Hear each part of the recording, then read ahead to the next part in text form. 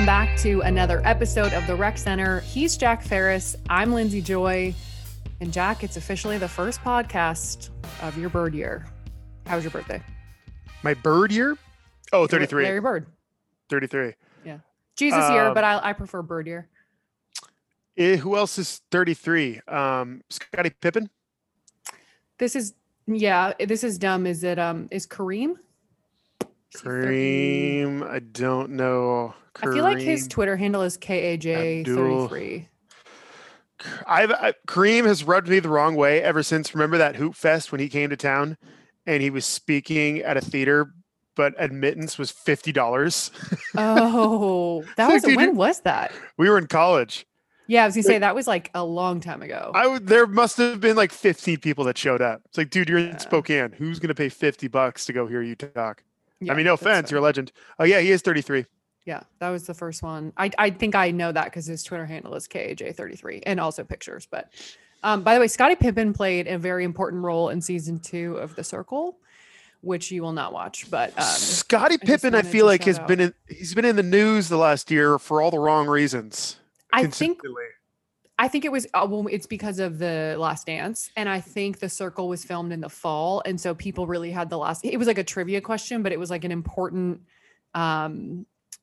moment in the show. Like this woman had to name, she's playing I can't even explain the whole show, but basically if she got the question wrong, everyone would have known she's a girl and not a guy because she's like catfishing, and she knew who Scottie Pippen was, but it was dicey there for a second. So, but anyway, it's because it was coming off The Last Dance, and I feel like everyone had Scottie on the brain. I want to say Scottie Pippen. So there was the whole thing about he said if he could do it again, he would do the same thing when he talked about taking himself out of the play when Phil Jackson drew up a play that wasn't for him. And he was a little girl about it and sat on the bench, and he said he'd do the same thing again. And the fact that he was a bad negotiator for all his contracts. And after that, his wife was like, hey, we're not poor. Like, look at all the things we have. And then I think a couple of months later, it was revealed that his wife was cheating on him. And I think they got a divorce. I do believe. And his son just died 2 weeks ago. Oh, geez. His 33-year-old son died. Oh, I do remember hearing about that. I don't remember if we knew why, but back to the wife to lighten things back up.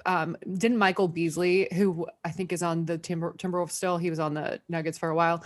He commented, not even slid into the DMs, publicly commented on one of her pictures and was like, I want to take you on a date. And I think he was with someone and she might've still been with Scottie, but then now I think they are dating or have dated, via public Instagram comments, not even having the respect to do it in the DMs. Yeah, I don't know. It seems like poor Scottie's got some things to figure out, as we all do, Scottie.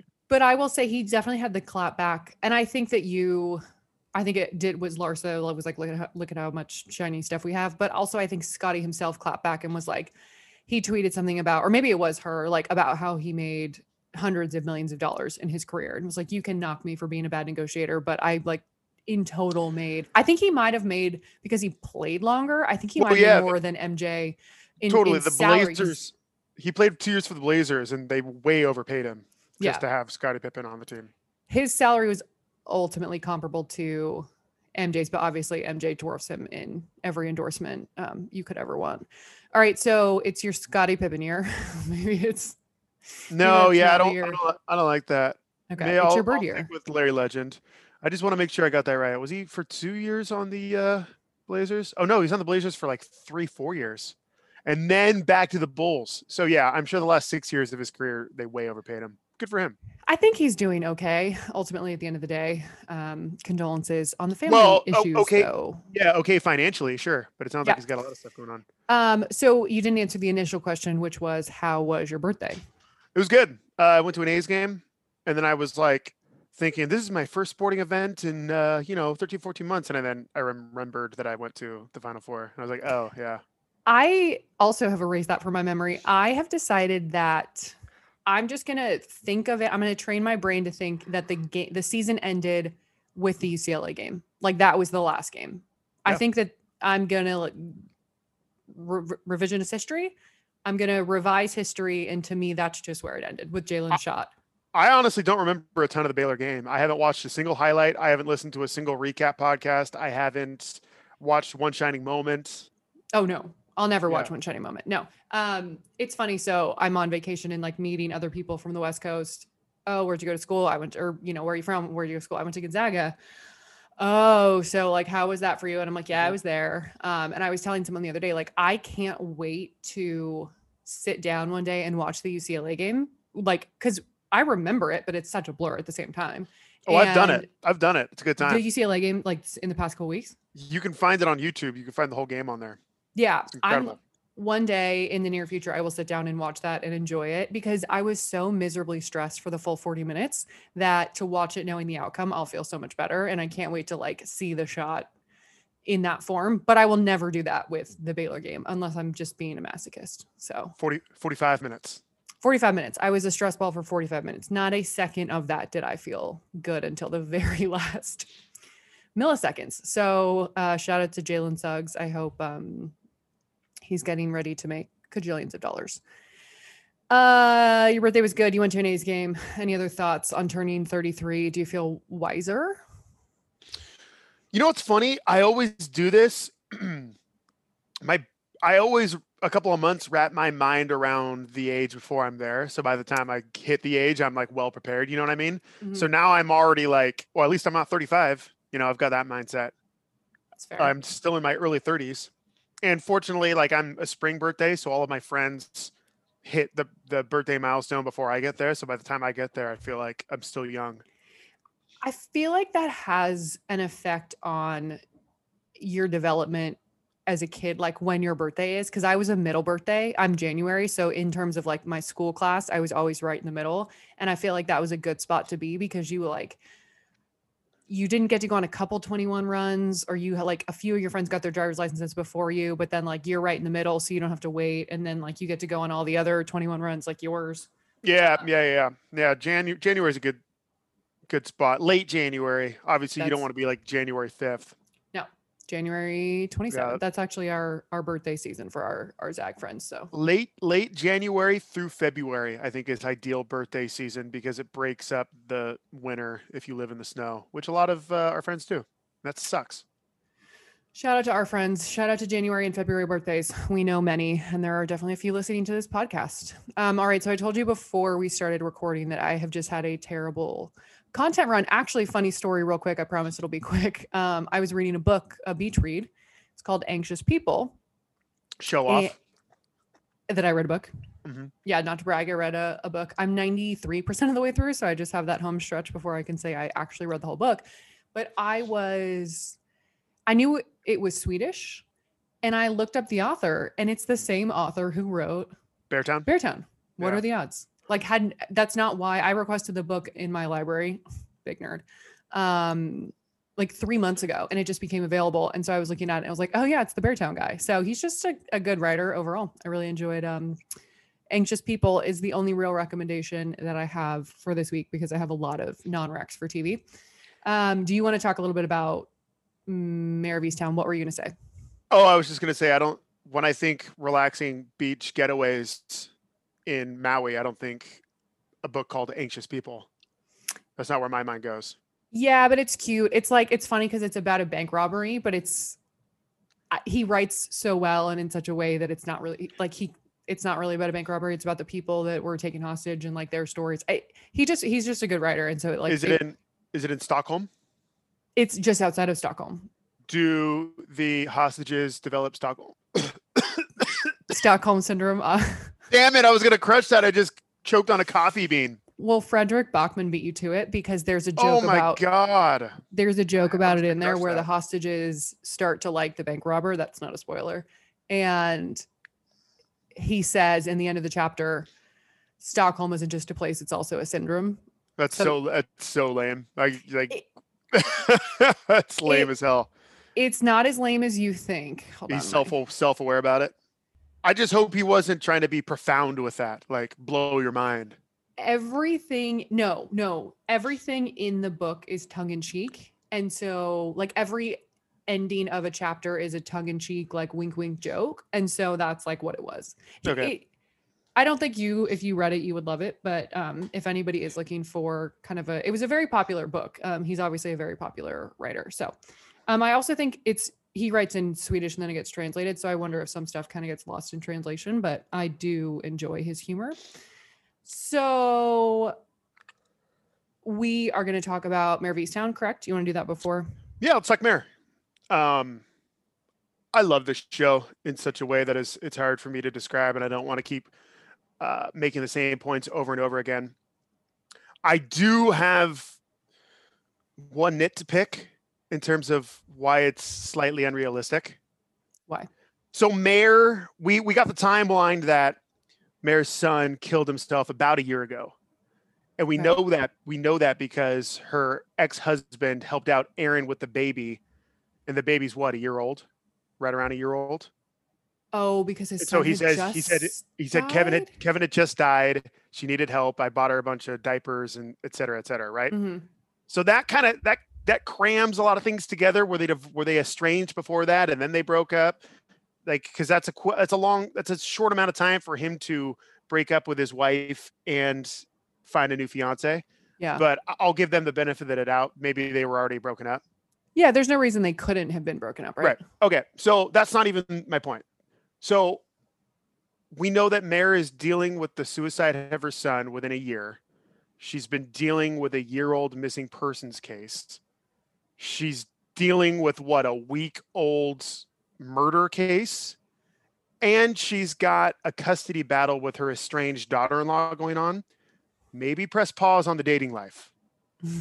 But there's a little too much going on for Mare right now. And they do it in such a way that Guy Pearce is just so charming and so irresistible that, a couple times she says now's not the time. But I think she should be listen, dude, I'm falling apart right now. I have zero time to mess around, even though you're charming and ruggedly handsome. And you wrote a successful book 25 years ago. I think, which by the way, shout out to him for somehow living off the funds from that for that long. I think when Guy Pearce wants to hang, you just got to say yes. But also I think that there's this romantic thing in shows that is unrealistic where it's even if it's the wrong time and you find the right person, then you still go you put everything else aside and which is the least Mare outlook on the world because she's such a pessimist and with reason. She's been through a lot. You listed the whole list. She's seen a lot of stuff. So there's a reason she is the way she is. I think that's a huge part of what the setup for these few episodes have been. Right. And okay, so the positive things. Easttown, again, it feels I can't give enough credit to the writer, Evan Inglesby, something like that. Evan Inglesby sounds right. It doesn't. Is Evan the first name? Are you confusing Evan Peters with? While you Google the writer, can I just say one thing about what you're going to talk about the town? Evan Peters' drunk accent was hilarious, but also was it too much? No, I thought it was good. I've listened to there's a podcast I listen to entitled The Watch, and both those guys are from Philadelphia. Mm-hmm. I think one of them is actually from Delaware County, and they both said he nailed it. Okay.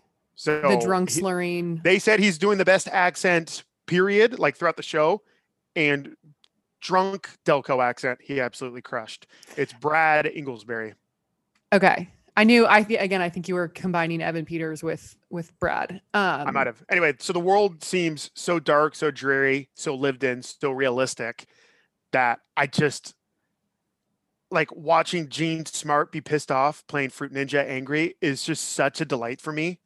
It's every time the show ends, I'm just disappointed that I can't hang out in Easttown and watch these people be horrible to each other for a little bit longer. I can say definitively this. As far as the whodunit goes, we can completely cross the Deacon off of our list because they're laying it on way too thick. So the Deacon, but what about the priest who's with him? What about Mare's cousin? Yeah. Perhaps. I'm leaning more and more towards, and again, I don't know anything. So don't get mad at me if I nail this. I'm leaning more and more towards Mare having something to do with herself, right?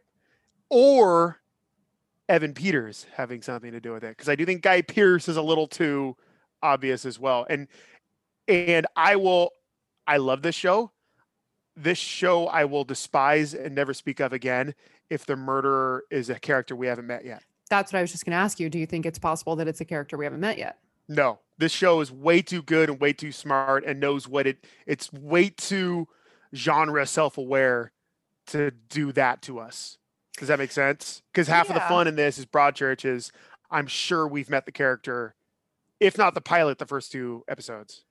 I don't disagree. I think anything's possible. I do think the deacon throwing the bike into the river, it's 2 things. One, it's too obvious that it's him. It can't be him, which I agree with you. But 2, he did get the bike somehow. And if he found the bike and threw it into the river to protect someone, who would he be protecting? Who does the deacon know that he would need to protect? Yeah, the deacon's involved, certainly. And you know something. They'll piece that together for us. But I just think if this is anything like Broadchurch, it's going to be someone that you were like, what? And then it's going to be like, oh my God, that actually makes sense. So I'm pointing at Evan Peters, whom I love, and I'm pointing at Mare. I don't think it's Mare. I just don't. I do think I wouldn't be shocked if it was Evan Peters. I hope it's not, because I really do enjoy him. Like when I said was his accent too much, it's, you know, the Scott Van Pelt show when he does with that's Baltimore. I know. So with Tim Kirkchin. That is the accent I hear. So it's distracting to me because I just hear Scott Van Pelt doing his little shtick with Tim Kirkchin. If you've never seen those videos, by the way, just Google it. They're hilarious. It's if there's an O sound at the end of a word, you hold on to it. Joe Flacco. Yeah. I guess that's what they do in Baltimore. But is it also what they do in Delco? Because it sounds the same to me. Yeah. The accent sounds West Coast, except for every like 10th word, there's some vowel that makes a weird noise.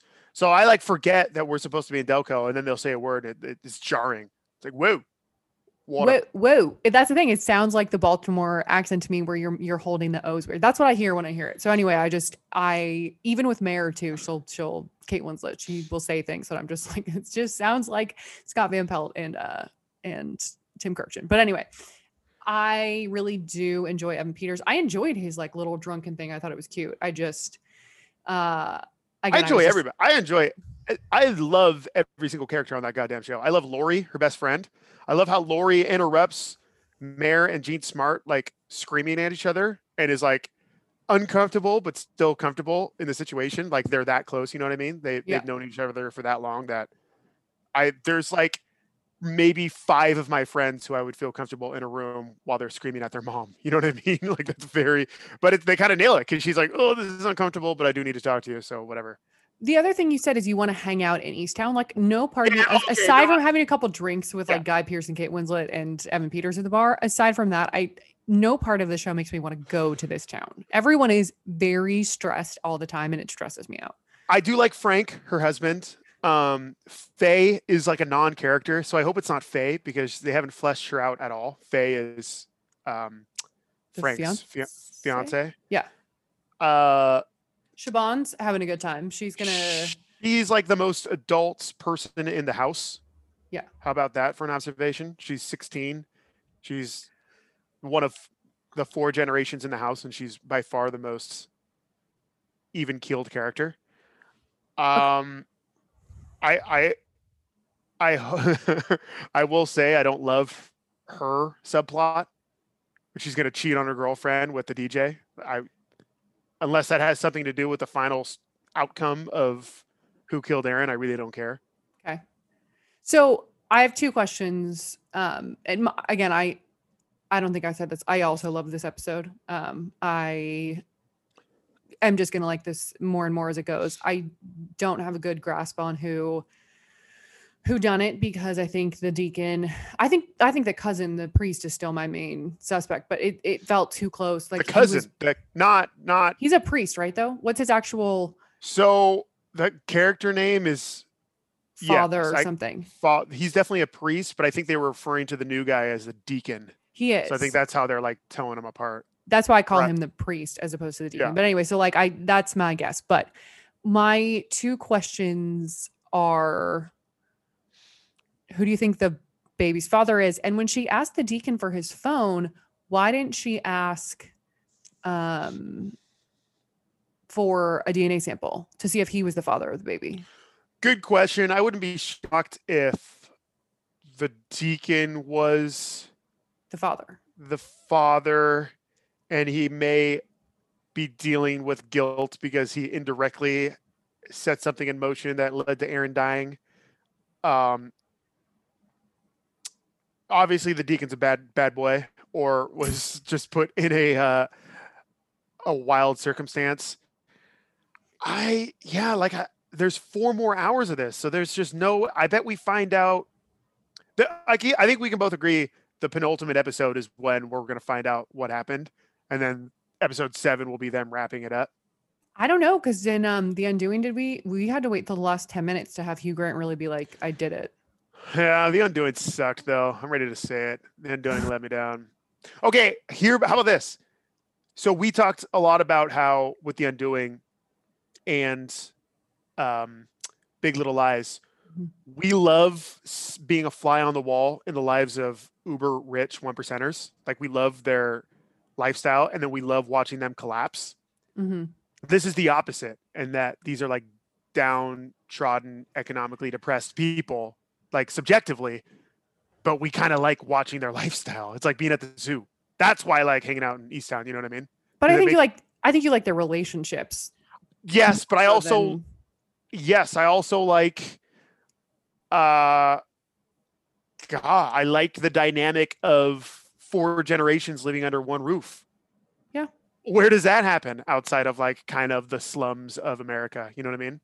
Yeah. And I think that we both like it for the relationship, because that is a relationship, like the 4 generations. Like I do think that there's that's what makes the show so good. Outside of, they have introduced enough mysteries to keep me interested. I'm not just watching some slow drama play out over time. Like, I'm also sitting there going, okay, who did this? Who did this? My other question was, do you think the 2 killings are the same person? The initial one and this one? Because I don't have a grasp on that yet. I do think they'll be connected in some way. I think one probably triggered a series of events that took a year that ended up costing, because there's no way we completely are disconnected from, what is her name? Kate? Who's the one that died a year ago? Katie. We'll call her Katie. There's no, like, they wouldn't plant that without it having to reap some kind of reward for us later. So do I think the same person did it? No, but I think there's definitely a connection. That's like the easiest point I could make ever, but I don't think it was the same person. Okay. I'm interested to see. I don't think it is either, because then that would have to be more like a serial killer hunting young girls in this one part of the area, like one part of Pennsylvania. And I think ultimately it's going to be something more like a Broadchurch thing, where it was like things just got out of hand and but there was also, you know, an older man molesting a younger boy, like that was out of hand to begin with, kind of thing in Broadchurch. Sorry to spoil Broadchurch. Yeah, listen, if you haven't watched Broadchurch, that's on you. Broadchurch is fabulous television. Launched Olivia Colman's career. Yeah, she's everywhere now. Queen Elizabeth. Mm-hmm. Anyway, okay, that is all I have on Mare of Easttown episode 3. We, as you mentioned, I just figured this out at some point, that it's 7 episodes, so we've got 4 left. Yeah, we're just about halfway through, which is a bummer. You mentioned this last week, and it's so true. I can't think for the life of me, outside of maybe Nurse Jackie, and that just came to me, and Nurse Jackie's kind of like whatever, where there's been such an awesome female antihero to root for. There's are many. It's this sort of thing where, like, we started saying not male, we just started saying antihero around the Breaking Bad time. But there's an essay that's like a famous essay from Emily Nussbaum about how Carrie Bradshaw is the original antihero. Because she was so hated. Like, she was so horrible sometimes, but then you were rooting for her. To men, but to her friends, like, she was selfish. She was okay. Carrie, let me defend Carrie Bradshaw here. I think you're right. but also she didn't ever do anything that was so dastardly. You were like, oh my God, you should go to prison for that. She never Like, killed anyone, but an anti-hero doesn't have to kill anyone. oh, dude, Mare lifting heroin out of the evidence locker and planting it in her daughter-in-law's dashboard that could just about have ruined her life is as bad. It's not murder, but it's really, really bad. I just define an anti-hero as a bad person that you're rooting for. And you're just saying the bad person thing is a sliding scale of, it's all relative of like how bad. I agree that she's worse. Correct. Carrie Bradshaw, like, never, I don't even think she stole anything. Like, she didn't commit any crimes, but Carrie Bradshaw was like a selfish person who was kind of, self-centered, etc. Yeah. She didn't do anything that she wasn't like, I understand the essay's point of view in that she was not a good person and we were rooting for her, but she wasn't a terrible person. Mare's a bad person. Yeah. Yeah. Again, that's kind of the point of the thing. It's all relative. It's all how you view it. Right. So because if people loved Carrie Bradshaw and didn't realize that she was an anti-hero, that was the point of the essay. Anyway, so that is okay. But I guess, so my point is I can't think of another outside of like Nurse Jackie, who is addicted to pain pills and cheating on her husband with a doctor. Well, Fleabag. Oh yeah. I could do this. The female anti-hero is like my genre. I feel like that's all the shows I like. I mean, Broadchurch, Alana Glazer, like, it's a different type of show, but she was a terrible person. Alana Glazer. Abby. Did I say Broadchurch? Broad City. Abby and Alana, it's a comedy, so it's different. But like, Abby was like the sweet one that worked at the gym, and then Alana was like the terrible person who like definitely stole and committed crimes that she should go to jail for. Yeah. Okay. I've probably gone too far, but like, I would say Fleabag is also an anti-hero because she literally does terrible things. That I won't spoil season 1 for you because I do think a lot of people have not seen Fleabag, but she does like something that ends up with her best friend getting killed. And well, do you know what? You didn't have to do that. You said I don't want to spoil it, but you pretty much just like the whole season you're trying to figure out what happened. You're like, oh my God, she had something to do with it? What? Yeah, but I didn't say what she did. I guess you could connect dots. I don't know. I've been telling everyone Fleabag is like the Formula One show. I tell everyone to watch it and just nobody will. So it's like, I guess if you haven't seen it at this point, that's on you. Oh, that's a good segue. You want me to go first? Did you watch the Formula One show? I watched the Formula One show. I jumped straight to season 3 and I watched, God, is it 8 hours? I think 8 episodes. No, they did 10 because the one I recommended was the penultimate season, episode 9. Yep. And it's not all full hours. So it probably is 8 hours, honestly. All right. I watched it in a day. It is you don't have to know anything about Formula One. You just have to know that God, you don't really need to know anything. Let me tell you something about Formula One. You said it a little bit earlier. I don't know if you've ever recommended it, but you said that penultimate episode 9 of season 3 was really good television. Mm-hmm. And it was. It certainly was. But this show is so chock full of characters. This sport is so chock full of characters. You did mention this. There's 10 teams. Each team has 2 drivers. Even if a driver's your teammate, you're still competing against that person because there's got to be like an alpha and a bravo, a beta, I should say. So every team inevitably has like this 29, 30, 31-year-old like guy that's trying to hold on to his Formula One career and a hotshot 20, 21-year-old. And the dynamic between the 2 drivers it's nails on a chalkboard. It's so fun to watch. Mercedes is so far ahead of everybody. They're like the Yankees right now that nobody really has a shot. But the point of Formula One is also just trying to make money. And how you make money is you have marketable drivers. So you have to have hot drivers pretty much. So they're all like supermodels. There's 20 like hot Instagram model dudes that are crazy for driving 200 miles an hour around corners. And they like have beef with their owners and their managers, and they jump around. Like, I don't know what the free agency deal is, but they jump around team to team like nobody's business. And they announce it like midway through the season. So that's awkward. They explain like, it's like you're dating your fiance who has called off the wedding and is already dating the next guy, but you still have to like go through the motions of the wedding through this season. It's trust me, you don't have to know anything about anything. You just got to be into drama and maybe like sports a little bit because it's competitive. It's competitive, and there's that thrill of you get really invested in like the thrill of victory and the agony of defeat, like that. So that's the sports fan part of it. But I think that it's such a broad appeal with this show, and with when you're really getting to know everyone. I think that even if you're not a sports fan, I don't know what that's like, but I assume you would still be into this. So the thing about drivers announcing they're leaving midseason, imagine if Aaron Rodgers 8 games into Green Bay season said, I signed with the Broncos for 2022. I'm going to finish out this year, which is sort of what happens with NBA free agency. Like LeBron's like, I'm going to finish out this year with the Cavs and then I'm bouncing, and everyone kind of knows. But like, imagine if Aaron Rodgers signed with the Broncos for the next year, but then finish 8 games with Green Bay, talked to the media, had to look at his teammates, like the whole nine. That's how awkward. And like, it's not like, oh, less money is on the line. Like cajillions of dollars are on the line. And these people just go to work with people that they're like, yeah, I'm going to leave you in a few races, but thanks for like getting me through to the end.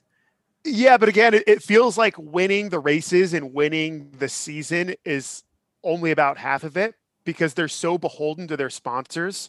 They're like shareholders. I mean, they are shareholders. They have to make their sponsors happy. And it's like a free market economy. You can have as many sponsors or as little sponsors as you want. So obviously you want goddamn sponsors. So you need hot dudes behind the car. You need hot dudes behind your wheel. Like it's hilarious. It's insane. And there's this one American owner who is an absolute cartoon character, billionaire guy. And his son is a driver. 20 Formula One drivers in the world. And this guy has his son driving for his team. It's hilarious. And the way that Michael Schumacher's kid gets onto one of the teams this year. Because they want a German sponsor. Well, so that's actually the crazy thing. So Michael Schumacher is as of right now tied with Lewis Hamilton for the most championships. Lewis will pass him this year, but so he's quote unquote, other than Lewis, the greatest Formula One driver ever. And so now his kid is like what, 19 or 20. He's up and coming in this world, and he was in Formula 2 or the one below it, but I think he was in Formula 2. And it's like, okay, what team is going to be the first to reach down? Even though he's not as good of a driver, the name Schumacher has the marketing appeal that you're talking about. So who's going to like take that leap and just grab him, even though he might not be winning you races? The marketing money from having a Schumacher on your team is invaluable. And so, but it's crazy what you mentioned about the German thing, seeing the negotiations between this team needs a new sponsor. And so they go to a German, like, I think it was like a tech company, and they're like, can you give us money? And they're like, yes, but will you pick the next driver? Will he be German? And Michael Schumacher's kid, I keep forgetting his name. Sorry, I don't know what his first name is he's obviously German. And so like the fact that like, not only did he get on the team through his name, but the fact that it was because he's German and the sponsor was like, we want to, like, that's insane. And the fact that you witnessed that negotiation, like they have crazy access that they would let you in a room like that.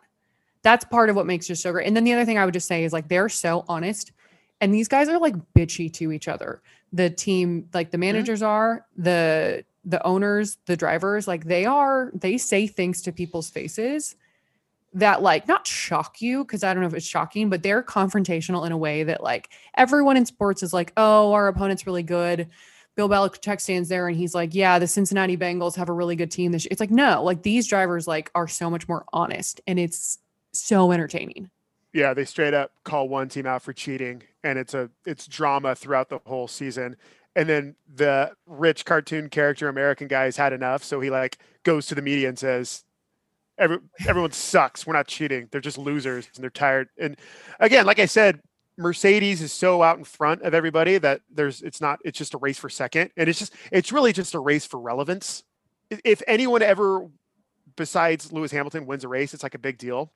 And one of my favorite episodes was Lewis Hamilton's teammate actually won a race for Mercedes. And he like does the media thing, like champagne. Yeah. But Lewis Hamilton was clearly pissed and didn't celebrate him. And so when he was done, Hamilton's teammate, I forget his name. He's like Bottas. I think he's a Finnish guy. Poor guy goes to like the engineering room and like to like the locker room. So he's just like having champagne by himself. And he's like, listen, I understand that Lewis Hamilton's the guy. I understand he's like the greatest of all time, but there's a reason I'm on this team. Like, can I not have a win from time to time? And you like your heart goes out for him. Like he's trying to make his money. I almost said another word. There was he's obviously been in the first 2 seasons. I would say he got more shine this year because he was kind of willing to open up more and be like, I'm the second best driver in Formula One. Like you could argue that Verstappen's a better driver, but he finishes Bottas, Lewis Hamilton's teammate, finishes second every year in the standings. And he gets treated like dirt, basically. It's irrelative. Dirt is probably dramatic, but you know what I mean? It's also like the engineers at Mercedes are clearly head and shoulders above everybody else. Yeah. Because that's the crazy thing. All these guys have to build their cars from scratch, from zero, from nothing. And so they can like look at Mercedes cars and like wonder what they're doing differently, but they have no idea because they can't get under the hood. It's crazy.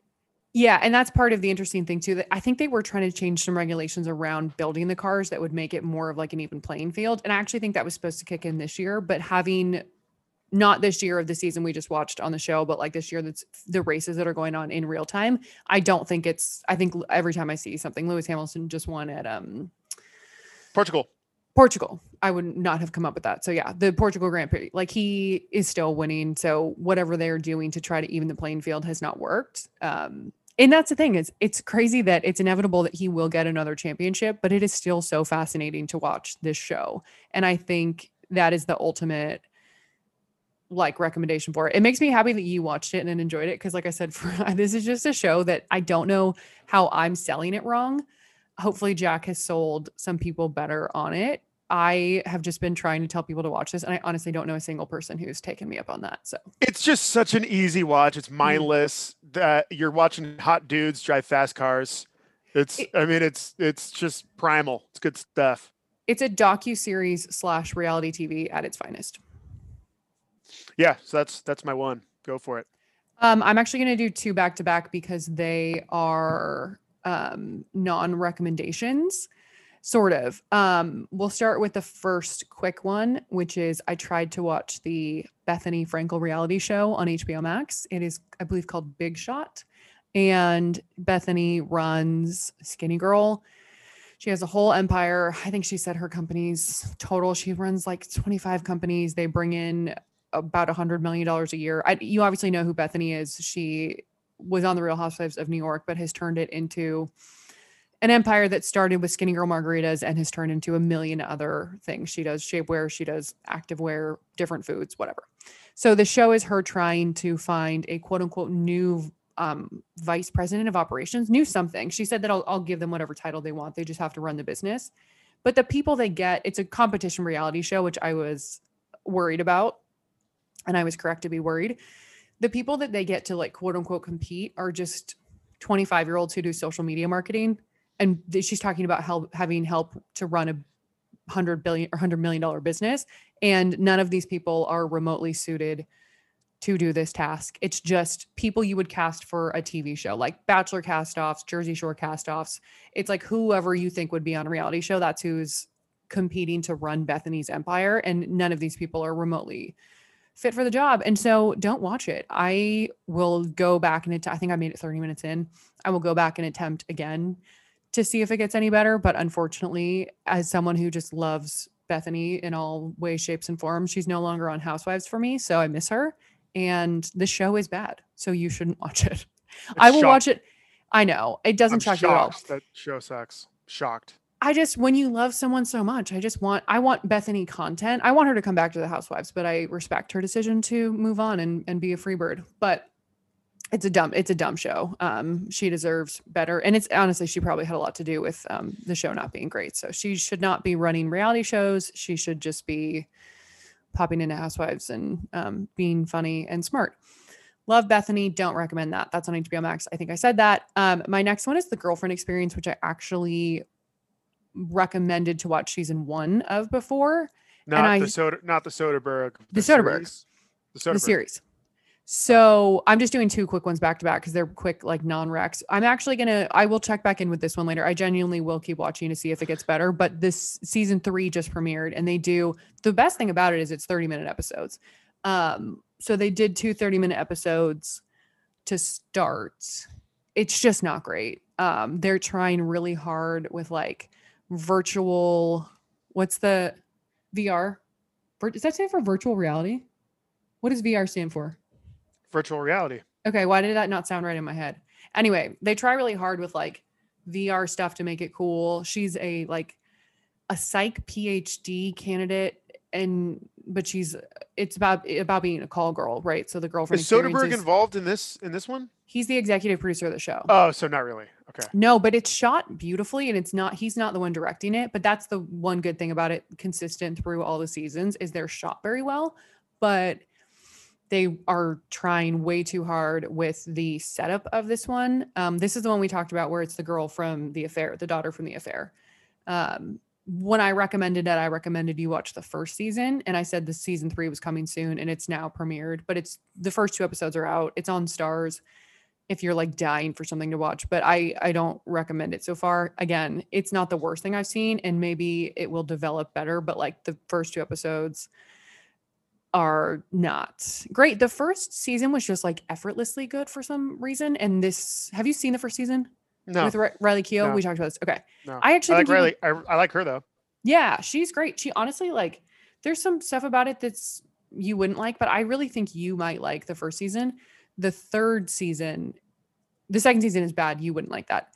The third season I'm just interested to see where we go. It's only 30 minutes of your week, which is kind of nice. But that's another non-rec for me. Don't watch it unless 10 weeks later I come back and I'm like, oh, it actually was really good. I don't think that's going to happen though. But I do recommend you watch season 1 if you are looking for a good quick season binge. All right, so I just did 2. Riley Keough is very underrated in a very underrated Steven Soderbergh movie, Logan Lucky. Oh, I've heard of that. Logan Lucky's so real quick aside about Logan Lucky.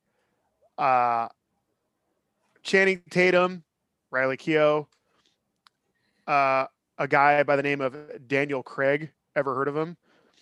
Adam Driver, Seth MacFarlane, Hilary Swank. It's a heist movie. The reason it kind of fell on its face and it's not more lauded than it is because Soderbergh's weird and he's always trying to do things differently. Like he shot that movie on a cell phone, High Flying Bird, which is a decent movie. I mean, it looked okay. It was like fine. Anyway, he launched this movie and put it into theaters and spent $0 on promoting it just to see what would happen.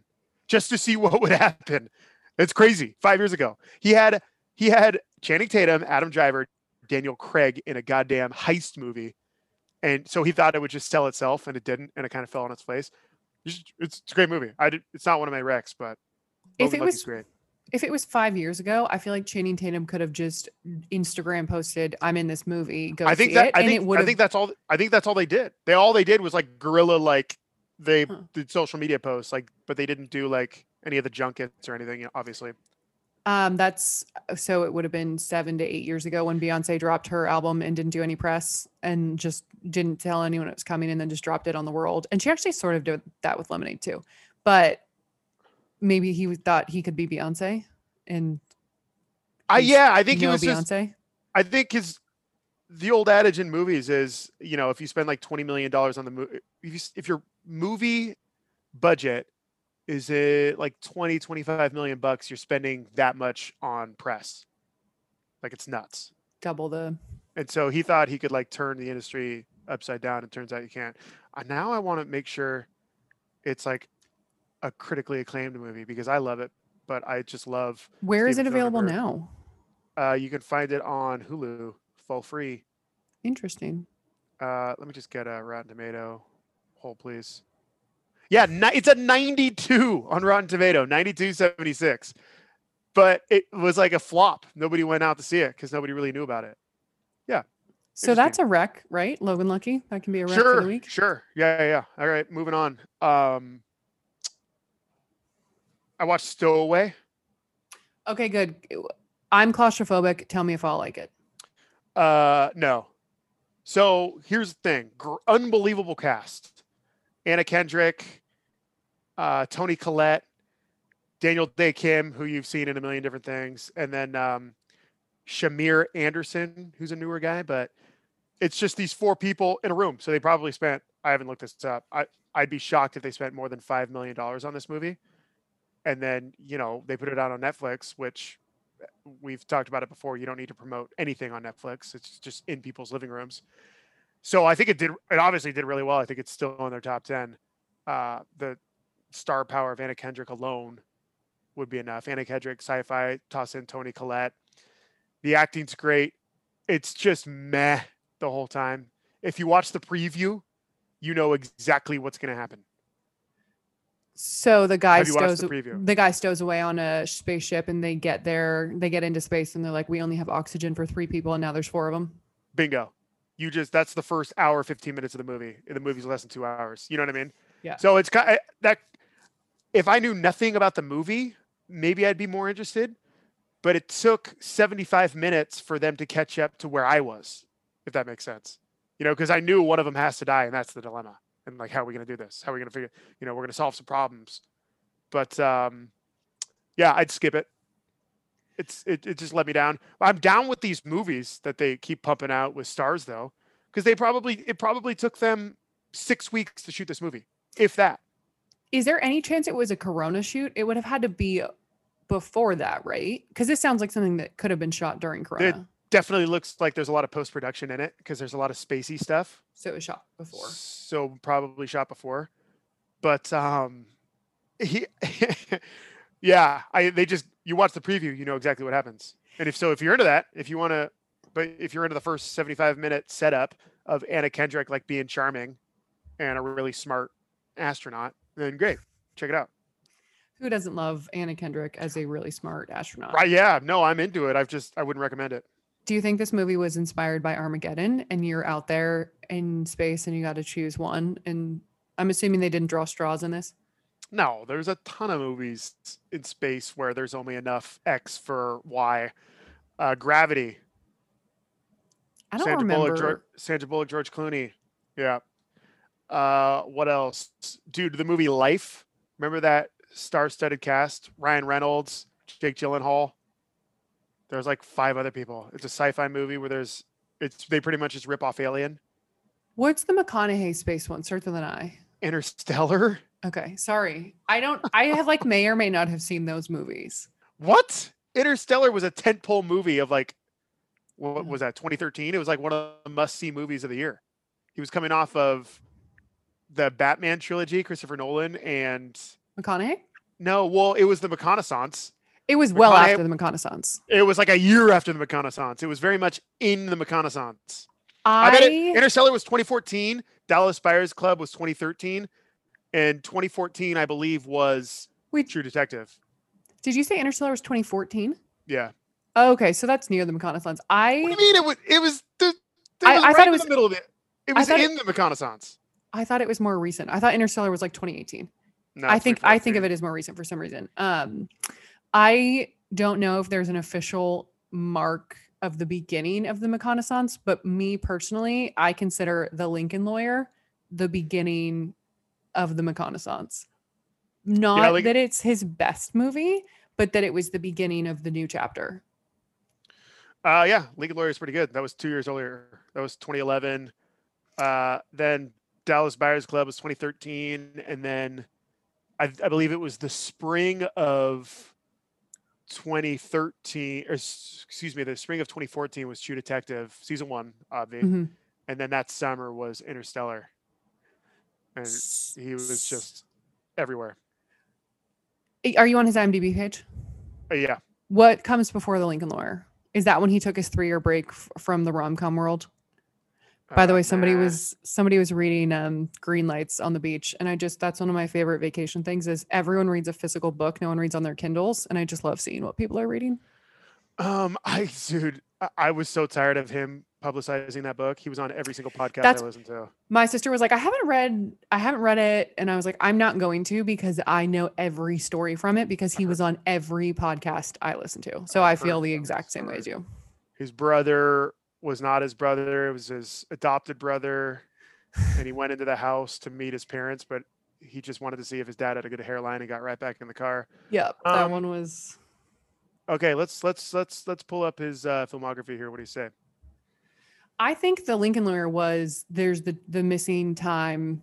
Kind of near before McConaissance. Interstellar was right in the middle of kind of near. I thought Interstellar was later. I thought Interstellar No, I think of that movie as time is a flat circle, to quote the one and only Matthew McConaughey, because I think of that movie as way more recent than 2014. So all right, let's start from his last rom-com was Ghost of Girlfriend's Past, which was a disaster. Jennifer Garner? Yeah. I think, there's a lot of ladies in that. Anyway, that was 2009. Okay. Bernie was 2011. He plays like fourth fiddle to Jack Black. That movie's actually pretty decent, Bernie. Killer Joe, 2011 also. That movie's pretty good. Lincoln Lawyer, 2011. So 2011, he had 3 movies. Wow. I don't know Bernie or Killer Joe. Oh, Bernie's very good. Bernie's hilarious. Bernie's like a dark comedy. It's like one of Jack Black's best movies. In my opinion, and according to the critics, apparently.